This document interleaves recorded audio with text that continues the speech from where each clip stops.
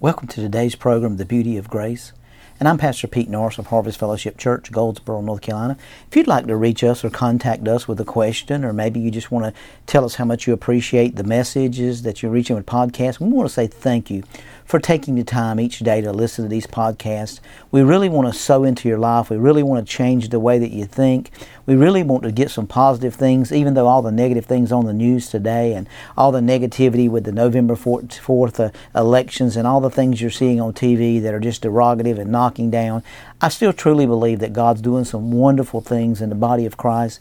And I just thank God for the Holy Spirit and the presence of God that is bringing a revelation. You know, the Bible said that whatsoever we sow, we shall reap, Galatians 6 and 7. And we understand that process. But I think there's so many times that we get in such a negative world. We get into such a difficult situation in our lives that we can find in Isaiah 26 and 12 through 16. And Isaac sowed in the land and reaped the same year 100-fold, and the Lord blessed him. If you read verse 1 of Genesis 26, you'll find out there was a famine in the land. And Isaac wanted to get out of there and go to a different place. And God said, I want you to dwell right here. I'm going to bless you right in the middle of the struggle. And the Bible said in verse 13, the man began to prosper, continued to prospering until he became very prosperous. For he had possessions of flocks and possessions of herds and a great mighty number of servants, so the Philistines envied him. Now I want you to understand something. Isaac got a hold of a revelation here. He began to sow. He got 100-fold return in the self-same year.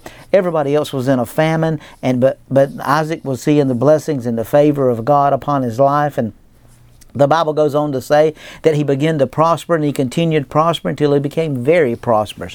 What made him become prosperous and then continue to prosper and then become very prosperous? He understood the process of sowing and reaping. He began to learn to sow. Even though there's a famine in the land, a lot of times, we sow seed and we're giving and we get this revelation for 2 or 3 months and we begin to sow, and then we go through difficult times and we stop sowing and don't continue to sow, and we wonder why we don't receive a continuous harvest. The Bible said that Isaac began to prosper. He continued prospering until he became very, very prosperous. So we see here that Isaac got a hold of the revelation. And then in verse 16 it says, and Abimelech said to Isaac, go away from us, for you are mightier than we. Now we see here that the king of the Philistines realized the blessing that was on Isaac and said, you got to get out of here, man. You're mightier than all of us. You're greater than all of us. Now, where did Isaac get this from? We go back and look at his father, Abraham. Abraham was a sower. Abraham had a revelation to sow. He began to sow and see the blessings of God. He began to pay tithes to Abimelech.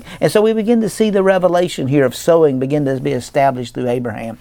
And we understand that Abraham was prospering because of the favor that was on his life. A seed activates heaven's power every time in our life. And we see this begin to happen. Prayer wasn't made for money. Seed was made for money. And that's the thing about it. You can pray all you want to pray. And I'm not against prayer. I'm all for prayer.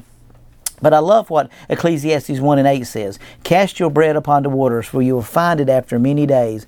Give a serving 7 or even 8 times. You don't know when the evil was on the earth. If the clouds are full of rain, they empty themselves upon the earth. If a tree falls to the south or the north, in the place where the tree falls, that shall it lie. If you observe the wind or struggles or circumstances when you begin to sow, you'll never become a professional sower. What I mean by a professional sower, I mean a person that begins to sow in the crisis, sows when things are difficult.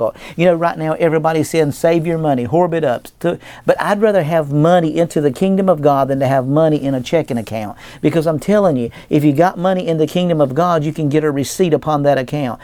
You know what Paul said? Paul said, thank you guys to the Ephesians for sowing in the middle of his crisis, sowing in the middle of his struggles. Not that I needed the money, but I see that you prosper, and it's to your account that the favor and the blessings of God. So we understand that you can pray all you want to pray about money, but it'll never come to fruition. Because Philippians 4, and I believe it's about 16, says, not that I seek the gift, but I seek the fruit that abounds to your account. So we recognize we have a heavenly account in the presence of God. So when we sow into the kingdom, and everybody loves to read this scripture in verse 19 of Philippians 4, and my God shall supply all your need. But the word need there is the word declare. In other words, what you speak according to the riches in glory by Christ Jesus. But if you'll notice, you got to read 15, 16, 17, and 18, because they were giving. And then God said, I'll meet all your needs according to the riches in glory by Christ Jesus as you're giving. We've got to understand that if I'm going to activate heaven, there's a process called a law. I can stand on top of my desk and jump off my desk every time the law of gravity is going to take me to the earth. Or the law of sowing and reaping. It doesn't say you sow a prayer and you're going to get a harvest. Everything's going to produce after its kind. I'm not against prayer. But you can't sow what you don't have, but you can't have what you don't sow. So we got to understand the mindset when God sowed a son to get a family.